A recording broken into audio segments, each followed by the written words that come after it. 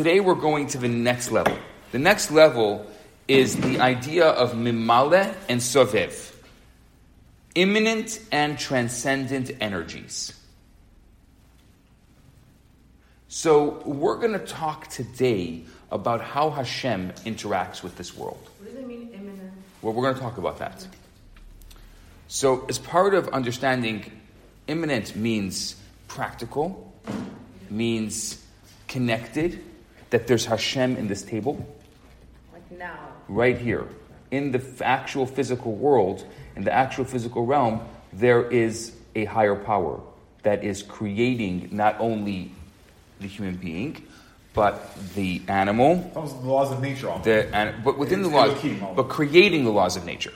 And then there's the transcendent energy, which kind of is more superficial, it's more general. There's the general, and then there's the piece the part tangible. We're also going to talk about some other really important terms today. First of all, the next level, which is Shefa, which means the transmission of self. We're also going to start getting into this concept of creation called Or, light. We use light as the metaphor for how Hashem created the world. Then Keli, the vessel. We use the vessel as the metaphor for the world itself, being able to handle the light. We'll get into that. We're going to talk about Giloi Or, which means the revealed light. Think about if you're using light as a creative force, then there's a revealed element of it, but there's also going to be a concealed element of it, which is called Or Ganuz. Then you have to talk about the Or Makif, the peripheral light, and Or Pnimi, the permeating light. The Or Makif is connected with Mimaleh, and the Or Pnimi is connected with Sovev. Now that is the Kabbalistic jargon. Now we're going to get into the idea.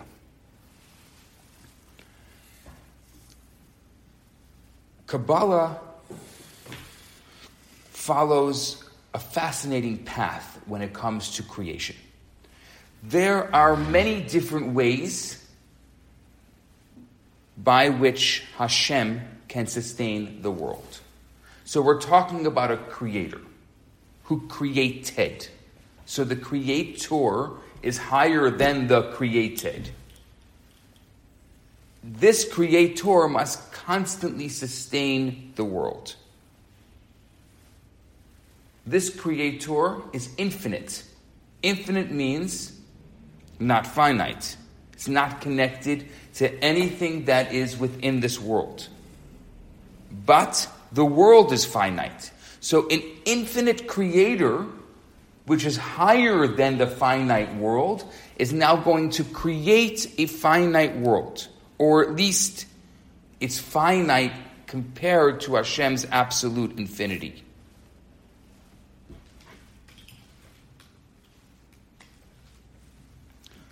So the infinity of Hashem's energy, as it's expressed in this universe and in the world, has different ways of manifesting itself. Which means like this. Let's just back up a second.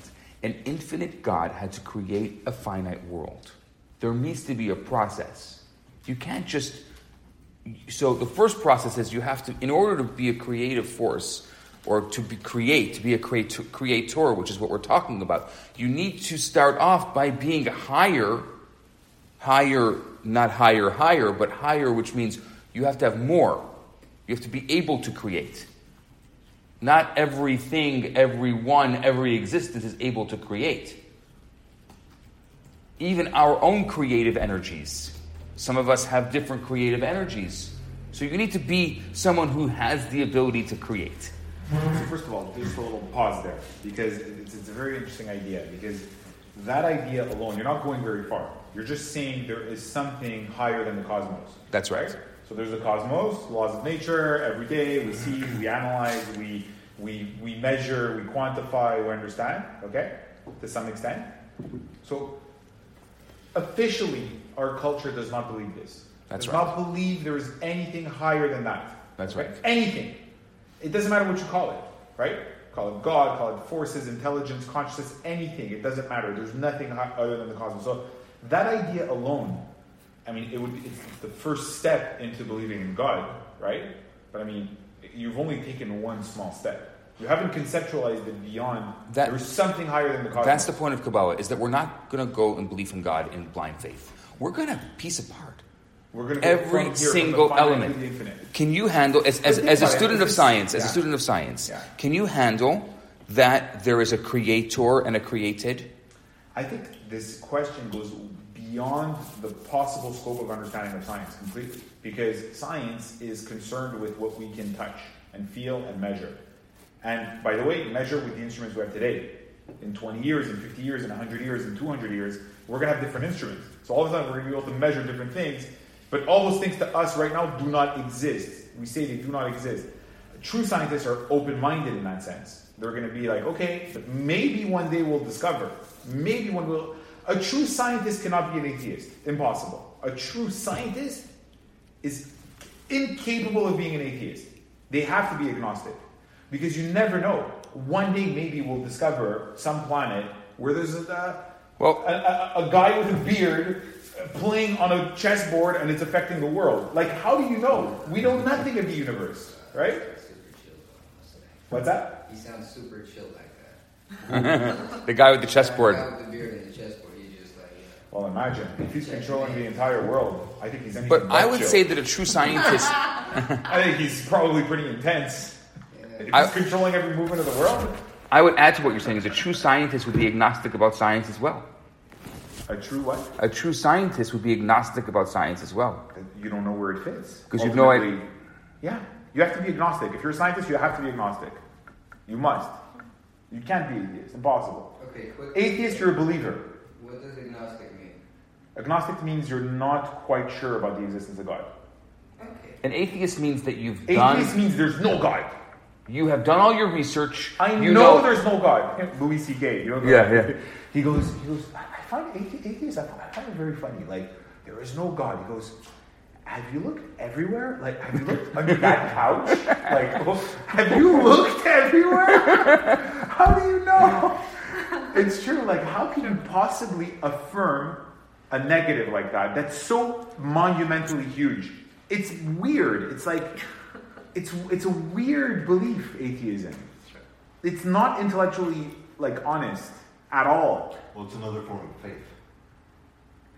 It's absolutely a form of faith. It is more than that. It's more than that. It's a very particular, narrow set of beliefs.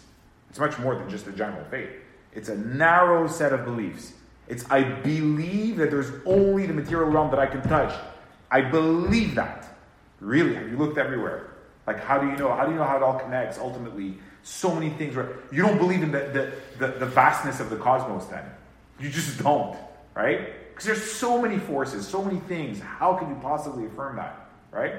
A true scientist cannot be an atheist. The way they can be an atheist about is a very particular conception of God. They can say, oh, the God that I see in the New Testament. A lot of this, by the way, is just a reaction to Christianity, to how far Christianity went in trying to mind control people, okay? You have in the New Testament, right at the beginning, it says every single word in this is literally true. If you do not believe in any individual action that's in this book, then you don't believe in the whole of it, okay? It's a literal tradition, the New Testament, okay? It's extremely literalist. Whereas the Old Testament, our tradition, we don't define a way that you have to read it. Shivim panim la Torah. There's 70 faces to the Torah. There are as many ways as the human mind can imagine, you can have a relationship with the Torah.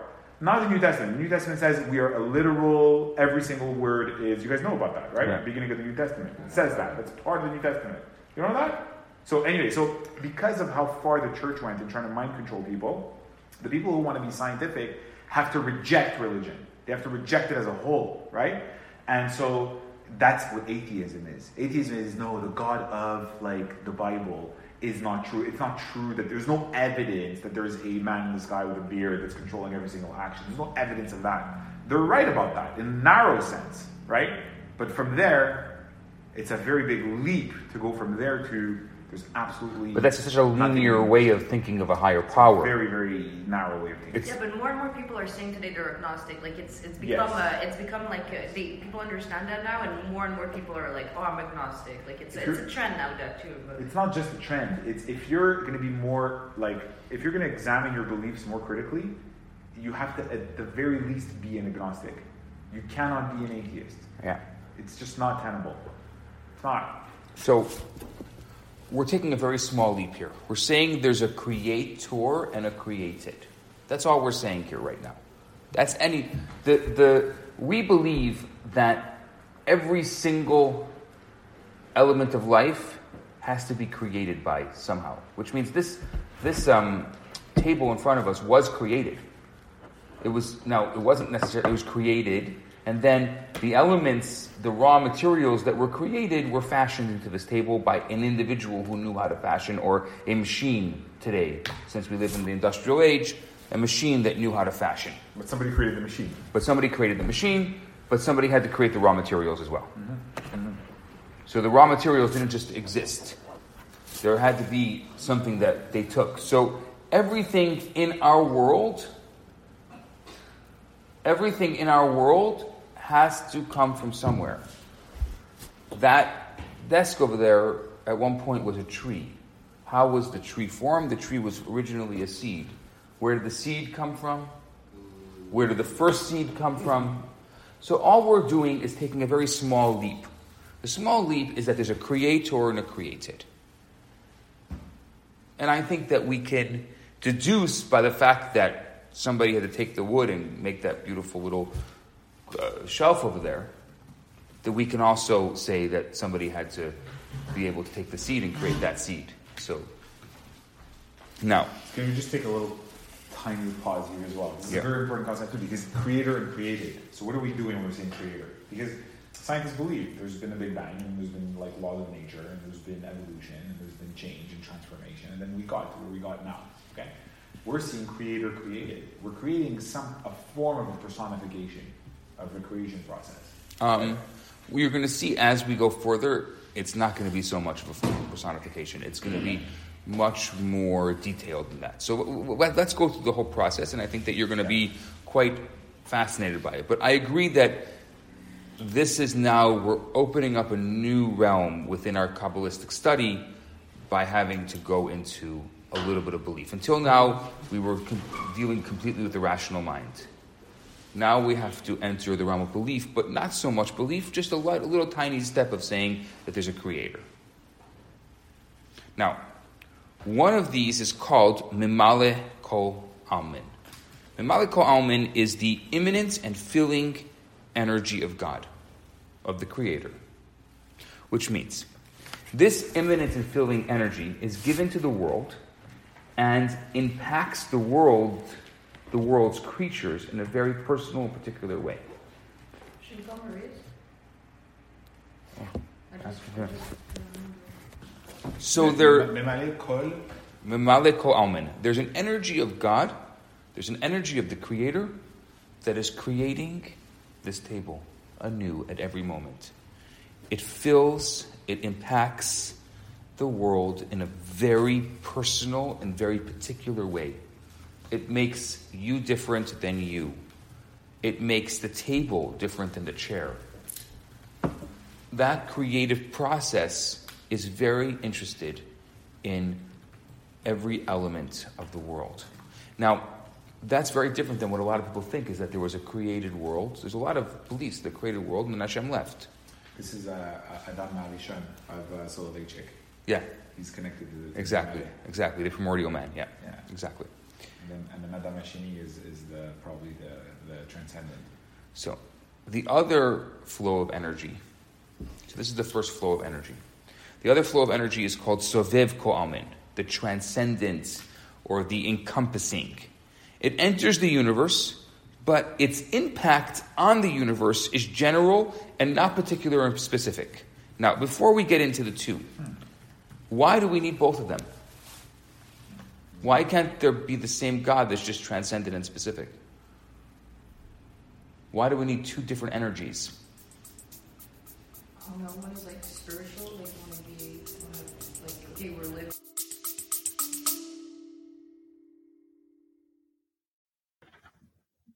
Are you tired of swiping right on every dating app out there and still getting nowhere?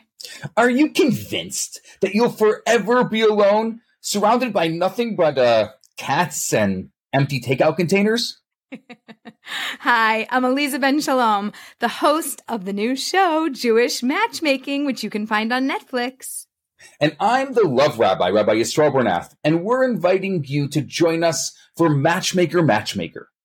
Each week, we'll answer one of your pressing relationship questions, from how to get over your ex to how to deal with your partner's annoying habits. So if you're ready to laugh, cry, or maybe even find love, then tune in to Matchmaker, and it's available now wherever you listen to your podcasts.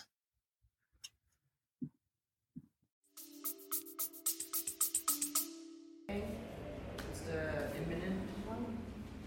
I think the first division of the unitary concept of okay, again, it's like, let's take the idea of God seriously, okay? If we take the idea of God seriously, there's a form of unity. There's a unity, right, in God. The first division in the world is what? To me, the first division has to be a kind of a binary division. That's why we have male and female. We have positive, negative. It's part of the structure of our world. The binary division, right? It's the first fundamental division. I don't know why. It's just, why do we need it? I mean, it's just a part of the structure of reality itself. Up, down, left, right. I mean, it's just there. It's the first division. It's no matter what your existence, non-existence. It's almost like we can't get beyond that. Right. Division, We Kabbalah will just define it as finite, limited. What like all of these one? things, all these elements that you're talking about, they're all finite. They are. Yes. That's right. It's They're all they're all the basic structures of finite. Yeah. Or I don't know if it is a word, but finity. Absolutely. Our universe is finite. Our universe is finite. So now let's understand it. I just wanted to put that question in your mind so you have something to go with.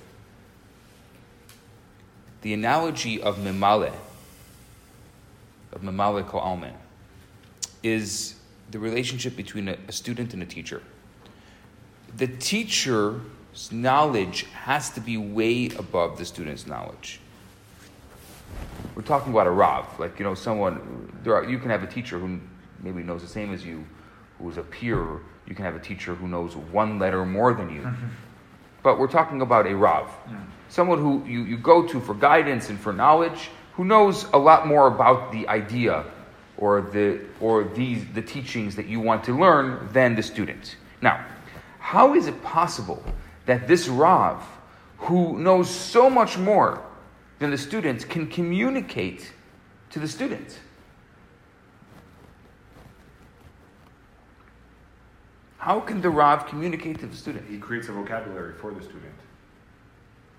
We call that, in Kabbalah, one of the most important terms in all of Kabbalah. We call that tzimtzum, meaning contraction. He needs to contract his vast knowledge of the particular subject into a short and simple lesson so that he can properly communicate knowledge to the student. Now, if the teacher doesn't contract the information, he's going to overwhelm and confuse the student. What's going to end up happening? The student is not going to internalize anything because the Rav just overwhelmed the student's limited comprehension.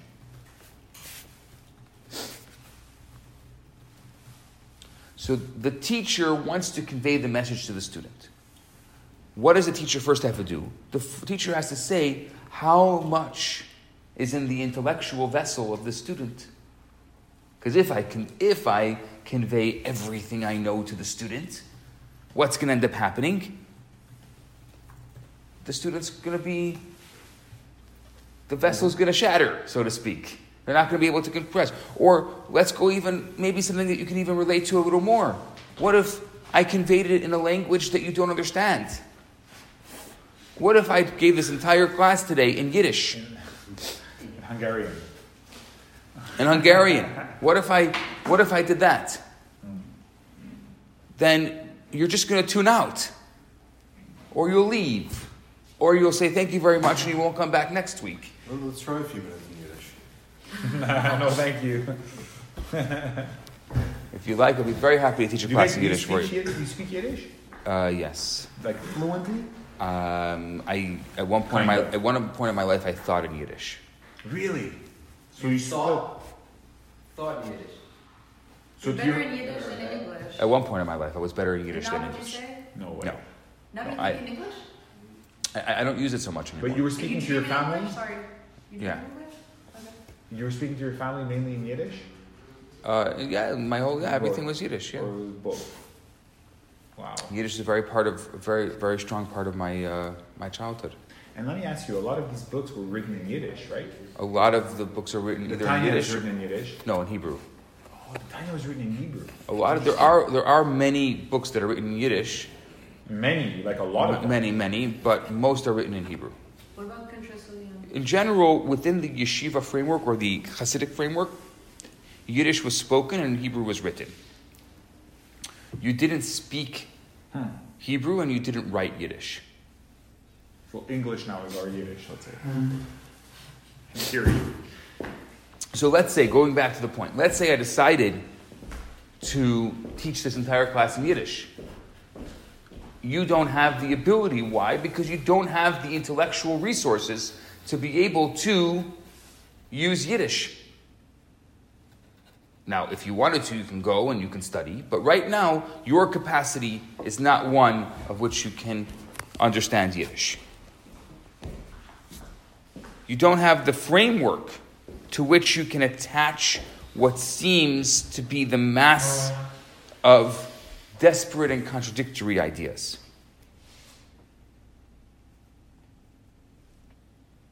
In order for the teacher to be able to communicate, to be able to teach the student properly, the teacher needs to contract the intellect, which makes a difference in him, by the way.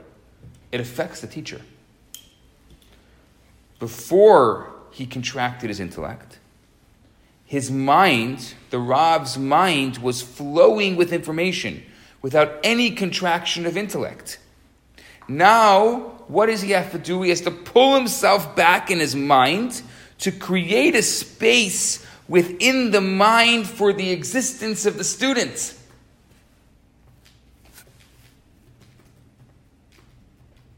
After he creates a place within his mind for the arena of the student or the students, he now has to find methods to convey his information, because if the teacher contracts his intellect but does not find ways of expressing the contracted information, the student is still going to get nothing. Once the information reaches the student reacts in a way conditioned by his own level of knowledge. So there's two elements here. It used to be the teacher's mind was free-flowing and was at a very high level. Now the teacher had to contract in order to make space for the student, but that's not enough, because I'm sure you have a lot of teachers who made a lot of space for you, but you can't understand a flipping word they're saying because they're way too deep and way too difficult to understand. Or even their language or the comprehension of their language is difficult to understand. So there's two elements. There's the teacher has to make the space for the student, and then the teacher has to find, instead of spending all the abilities trying to go higher and higher and deeper in his own study, he's now thinking of ways to find analogies to explain these very deep ideas to the student. Huh? Is that good for the teacher? We're not asking if it's good or bad. We're It's all about the defining. student. We're defining Mimaleh Almin. We're defining Mimaleh It's Almin. almost like a bridge. It's a bridge. He's creating a bridge to the students. I'll tell you why. I'll tell you why. Because if you go back to the metaphor of Hashem, according to Kabbalah, the basis of Kabbalah is that the reason why Hashem created this world is because Hashem desired. The word is like desire. It was very few times we use an emotional word to describe an attribute of God. outside of the emotions themselves and the way that they're described. Desire to create a dwelling place in the lower realms. So in order for Hashem to be able to, in the metaphor, be able to have this desire, Hashem had to create a space for us. But not just a space for us, now the teacher now has to create the metaphors and the whole world of being able to understand this. So in this sense, you're saying that the metaphorical, the analogical understanding, it's even more fundamental in a way. No, so first he makes the space. First the space exists. The space has to exist. We call that the vessel. And then after that, the space has to be filled. The space has to be filled. But in a way, the student will be able to become a teacher. That's the point. We don't teach students. We teach teachers. Because once you know something, it should inspire you to teach it to someone else.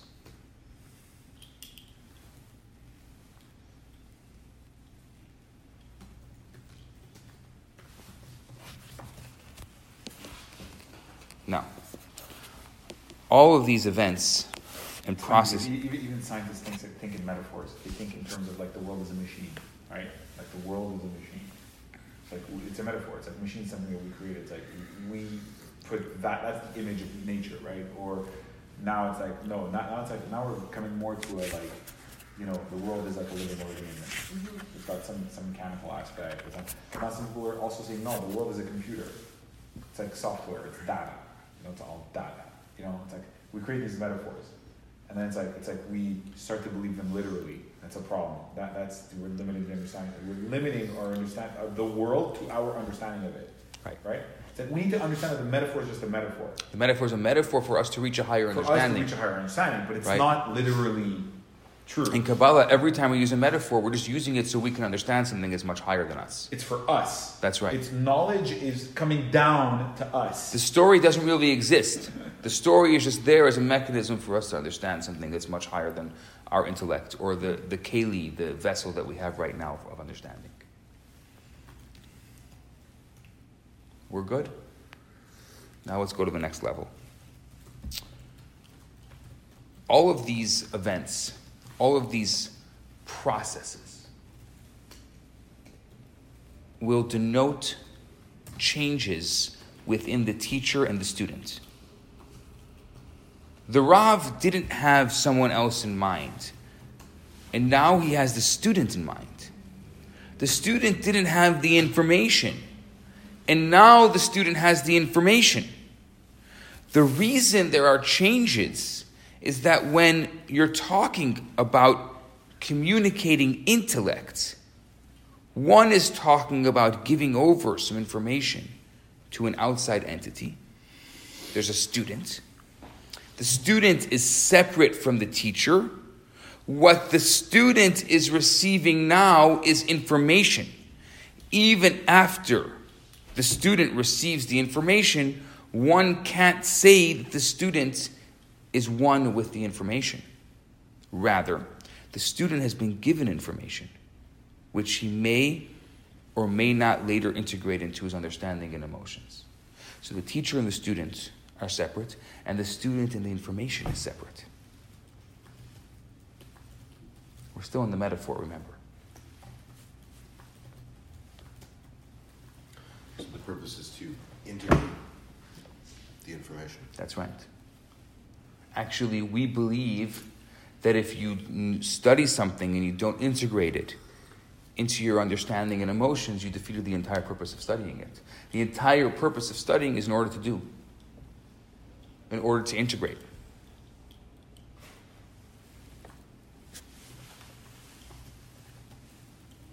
Now, let's move out of the metaphor right now. This is the bridge between the metaphor and the point. This giving of information from teacher to student is what we call in Kabbalah shefa, meaning a flow of energy in which there's a transmission of one's very essence to the recipient. Shefa is this flow of energy. But the flow of energy is not just the flow of energy that I choose to flow. It's within this flow of energy is the very essence of the recipient. So, time out, Rabbi. So, Wait. Yeah. This flow of energy, it's actual. It's not theoretical. The teacher is really giving a piece of himself vis-a-vis his information to the student. The information comes to an entity, a separate existing being. Since that is the relationship here, it causes a change in the teacher and in the student as well. Which means, let's put it a different way. Anytime someone gives of oneself to someone else, it's going to make an impact on both the giver and the recipient. Changes Hashem. No, but that's the thing that I'm trying to understand here is, are we using the teacher-student metaphor as a metaphor for God and man? Let's get there. Because that's... Let's get there. Because you're going God and man is a very because student is clearly a metaphor. Wait. Right? There's so many other levels. No. But the point is that we're trying to compartmentalize. The whole point of this is we're trying to compartmentalize the creator and the created. In order to really understand the creator and the creator, we have to understand all the elements of how the creator creates and how an infinite creator can create a finite world. This is really not complicated. It's very hard for us to grasp that because everything we know is finite. So that. To start saying that it's Hashem and us, you just trivialize something that's very complicated. That's not my question, though. That's not my question at all. I think you're just confirming what I'm saying. What I'm saying is, yes, it's complex, it's difficult, it's hard for us to even understand these concepts. Therefore, we're creating a metaphor, an analogy of the student and the teacher in order to understand some part of it. That's right. Okay. Some part of it. I just wanted clarification on that point. What are we trying to understand? We're trying to understand one element of it, which is the element of Mimaleh ko Almin. What is Mimaleh ko Almin? Now let's get out of the metaphor. Is the expression of God, or pnimi is what we call it. Pnimi is the pervasive energy that fills the universe in an inward manner, permeating every creature. This emanation is limited and finite. It's a creation before our world. It was created by a creator in order to create our world. It's the tool through which our world was created. It's limited and it's finite, which means it's not infinite. Infinite would mean it's totally connected to the source. It's still connected to the source because it was created. Since creation and creatures or creatures are limited as far as how much they can absorb, if this energy were infinite, it would overpower the minds and hearts of the recipients, causing total chaos and confusion. According to Kabbalah, that is how Hashem tried to create the world originally, and it didn't work. The vessels were shattered by the light because the light was too strong. But why the light was like infinite? It was infinite light. Hashem wanted to create the finite world. So in order to create a world that was going to sustain, which is our world, Hashem had to create this idea of Mimaleh ko Almin in order to create the world. It's limited. It's a creation that's higher than us, but it's still a creation. So this is the second try? No, many tries before that. But does it matter? No, I guess It's not. fun. It's fun to know. It doesn't matter. What's fun to know? A lot. How many tries did Hashem made before? It's very interesting. I had a debate with a bunch of university students. I have a problem with those types of Yeah. things. I had a debate. That's why I'm not saying it, because I had a debate with a bunch of university It's students. like almost like magic. And they were debating like how old the world is. So they were throwing out the word, but scientists say, what is it? What is it now? Now it's 14 billion? That's what I heard. 14 billion. 14 billion is the universe. Not the planet. I turned to them with a very simple. So how old are you? 20? You're 20, right? Okay. So if I were to say that the world is 100 years old, what did the world look like 100 years? Any idea what the world looked like 100? Yeah, you probably can picture how it was. Ford just had created the car. I mean, you have a basic idea. There were no airplanes. You have a basic idea of what there wasn't. And maybe what there was a guy, a milkman. You probably heard stories about the ice, The milkman. Yeah. the milkman. No, I was saying, but you probably heard stories about, I'm talking to 20-year-olds, right? Yeah. You know, you probably heard stories about the ice bucket. They had to get new ice every day. There was horses and buggies that were primarily used. Only wealthy people had cars. Okay, now let's go to 150 years. What do you know about 150 years ago? Yeah, very little. Okay, let's go to 200 years. What do you know about 200? You're 20 years old. What do you know about 200 years ago? Give me a description of what the world looked like 200 years ago. There were no zippers. There were no zippers. Look at that. Wow. So what we know is what we know. Okay, so now I'm gonna go. It's just one thing. I'm gonna go even a stronger step. Tell me about the world 300 years ago. Just 300 years ago. I'm not talking about 14 billion. I'm just talking about 300. Tell me about what did the world look like 300 years ago? Do you have any? 17, 18? Yeah. Do you have any idea what the world looked like? Yeah, but It was before the United States, before we learned Canada. about history. Yeah, we know from movies. From movies? History. Okay, fine. I'm going to go 500 years. 500 years. You know what? I'm just going to make it really simple. What did the world look like 1,000 years ago? Whoa. That was even before the Crusades. What did the world look like in 1018? I'm not a historian. I don't know. Yeah. So- So, you understand what he's saying? Okay, what about 5,000 years? What about 50,000 Some years? people- The Okay, historical okay. lens is so... it So makes no what is sense. it? No, what I'm saying to these students is you can. I don't care what you can say. You can say 50,000, and you can say a billion. A billion Same, is it's exactly not- the same thing. What do you know? Yeah. I know, but you started saying that there was a shatter. God had a first try, No. few first tries, and this happened. Okay, so if you seem to know what happened, so why don't you tell us how Okay, many so happened? Because Like, I want to this go. I is- want to go in context. We That's don't why. need to know. I want to go in context. That's But why. I understand that we don't need to know. Like, No. I was just kind of describing the Yeah. issue with the age of the universe. So what you're saying is that God is fallible. No, not God infallible. What I'm saying is what's beautiful about the Torah is that it's very easy for the Torah to still be a beautiful book and not to have anything that's R-rated in it, or not to have any mistakes by any of these great people that lived a couple thousand years ago. But the Torah doesn't do that, because the Torah is not a history book. The Torah is a life book, and the Torah knows that we are people who are flawed and mistakes. It's very easy for Kabbalah not to tell us that Hashem made other worlds before this, and those worlds didn't work out. But that's not the point of being in this world. If you want to use our lives and who we are as a metaphor for being in this world, and if you want to use Kabbalah as a metaphor for being in this world, then you have to know that our lives are not supposed to be perfect. Our lives are going to be deeply flawed. It's a book for humans, clearly. I mean, it's right. It's a book for humans. Actually, it's interesting because this weekend we're going to have Shavuot, which what do we celebrate at Shavuot? And I'm going to talk a lot about it over the weekend. But what do we celebrate at Shavuot? We celebrate It's reception of the a Torah. marriage between God and the Jewish people at Shavuot. That's what it was. It was a marriage. And the Talmud tells a beautiful story about how the angels wanted the Torah. And the whole back and forth, there was a beautiful court case that happened in heaven when Moses came to get the Torah.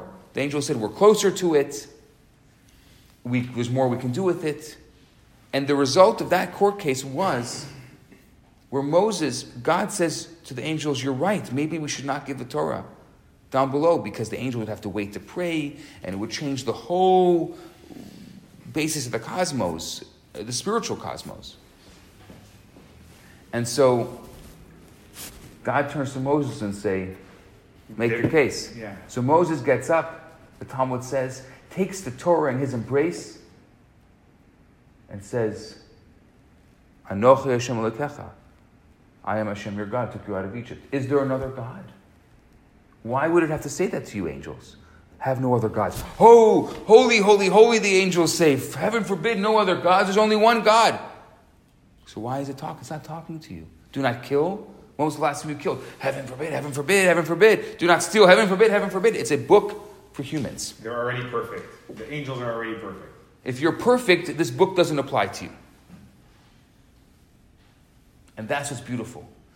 The power of Shavuot, the power of re-experiencing and re-receiving the Torah every year as we do, and we're going to do in a couple of days, is that we can reaffirm the fact that Hashem knows that we're flawed.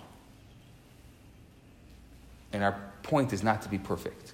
So I'm just trying to analogize that with what we talked about at the beginning of the class, which is the whole, if you've sinned, okay, and you perform a return to your good essence, okay, that's an extra virtue, okay. It's almost like what you're saying with the Torah. It's almost like it's more useful, or it's even written more for the people who are more imperfect. That's right.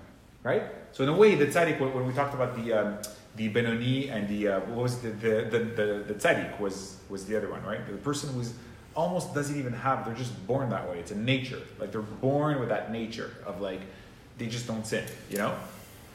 It's almost like the Torah is written more for the benoni than it is for those people.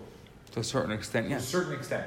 Yes. Even though these people are more like because the like you said, ideal type. like you said, Shivan Panim the Torah. Like there's different. There's 70 facets. So there's a way for the tzaddik to also look at the Torah and find the same meaning. But if you look at the Torah at face value, but if it were only for people like that, if that was mankind, Moses' argument to God against the angels wouldn't have been as convincing. Yeah, but that isn't mankind, and that's not the purpose of creating this world. Exactly. That's right. There is going to be great people, righteous people in every generation, so that we have mentors and we have people that we can look up to and say, if I wanted to be perfect, this is what I would look like. And we can glean from them and we can study from them and we can be able to experience life through their lens to a certain extent, so that us flawed human beings can have a... Where is that Moses and angels parable? What book is it contained in? It's in the Talmud. It's in the Talmud? Yeah. It's in the Talmud, and it's in the context, it's like one rabbi is recounting it. Yeah. It's part of the oral Torah. Yeah. It's a beautiful story. It's a cool story. I'd like to read it. Well, let's read it right now. Let's do it right now, right after. Yeah. That's pretty cool. Yeah, let's do that. Let's do that. It's very apropos. The court case of Moses versus the angels. I know, I'm asking which chapter, I'll find it for you. Let's finish this and then let's go into the Talmud. You brought the book. It's like, we may as well do it. However, in order for the finite world to relate and receive infinity, the infinite light must conceal itself. This is accomplished through tzimtzum, contraction and minimization of the infinite. The result being Gilui Or, which means God's energy manifested in a revealed and open way to each and every person. That is the idea of Mimaleh. Mimaleh can only happen through tzimtzum. There is an infinite God that contracts and minimizes the infiniteness of the infinite God. As a result, there's now Gilui Or, there's a revealed energy. That energy is able to be in an open way. An infinite God can have open energy in a finite world. It's an unbelievable idea. If you think about it, if you meditate on it, if you focus on it, you can think about it. It's an unbelievable idea that an infinite God is able to have an energy that can be contained in a finite world. Because otherwise it would just break apart. Exactly.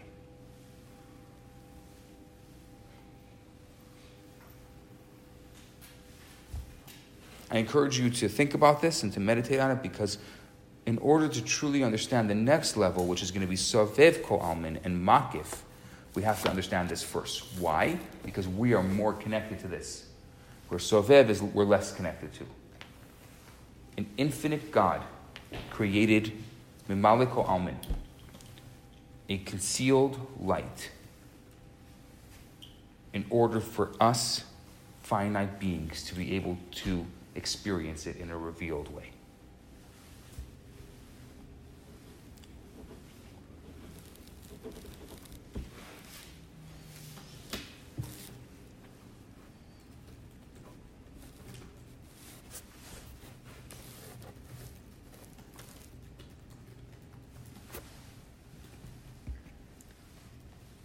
We're good?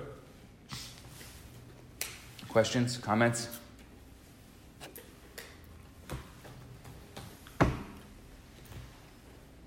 Is that nicotine? That's interesting because there's going to be part that's going to be revealed and part that's going to be concealed. Okay, going back to the analogy of the teacher and the student. Okay, the student can understand a lesson. Okay, so that part will now become revealed to him, to the student. Correct. It was always revealed to the teacher, right? That's right. The teacher has more knowledge that is still concealed to the student. That's right. Right? So the student keeps learning. The whole goal of the learning is to reveal more and more of the concealed light. Right? That's the whole purpose. Right? So that's, in a sense, the purpose, is that we seek to know more and more. We seek to reveal more and more of the concealed light. Why is it concealed? Because we're limited. And it can only be revealed to us in bits and pieces and analogies, right? When our vessel is ready. When our vessel is ready. So the whole point is to go further up and deep into the concealed light that we don't yet understand. That's right. So, what about when Abraham actually spoke with God? We're going to get there. We're not there yet. We're starting with ourselves. But that's a good question. Let's first understand the way God's light manifests itself in our lives, and then we can start moving our way up. We need to start with ourselves, because that's the only thing we understand a bit of. Like, we just stretched a lot today. And this is the first class, I think, that we really stretched ourselves above our limitation. This is the first step. There's many other steps of this.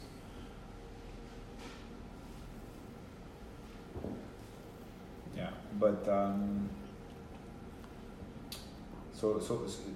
it's interesting because how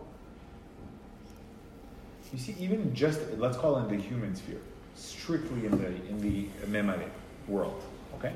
Strictly in the Mimaleh world, we have an infinity of light that is concealed from us. Infinity. Just in the human realm. That's right. That's right. So imagine. Think about our potential. Think about our potential. Think about that we can tap into that light. Just by tapping into the light of Mimaleh. Forget about Sofev. We didn't even get there yet. Just tapping into this light is infinite. Yeah. For us. But like, so why are you limiting yourself? It's just the beginning, right? Yeah, but why are you even limiting yourself? Forget about the next part. We'll get to the next part. But right now, why are you limiting yourself? The way I was looking at it is how humble you have to be. Like, the people that take what they know as a limitation, right? Think about just how limited they are, right? You'll create a narrative, and that's how the world works. That's how I work. That's how human beings are. We create these ideologies, these little devices, right? That's right. But just think, if only with the Mimaleh part, if we revealed all of that light, it's like we would never be able to hold on to that. Well, we would be able to, because it's supposed to be for us to be able to. It would be so amazing. We would be working at a potential that we could never imagine. An unbelievable potential. I just, this is like, to me, it's an invitation to be extremely open when it comes to your understanding and your knowledge, right? That's right. Whereas typically, again, religious learning, it's viewed as being very closed. That's right. This, don't question, don't ask. That's right. But this is like, it's the other extreme. Right? Exactly. This, to me, in a way, it's more fun. It's the science before the science. It's like, before we could be scientific, we had to adopt something like this. Like, the first scientists were all Kabbalists, guaranteed. For sure. 100%. They had to be. They had to have been.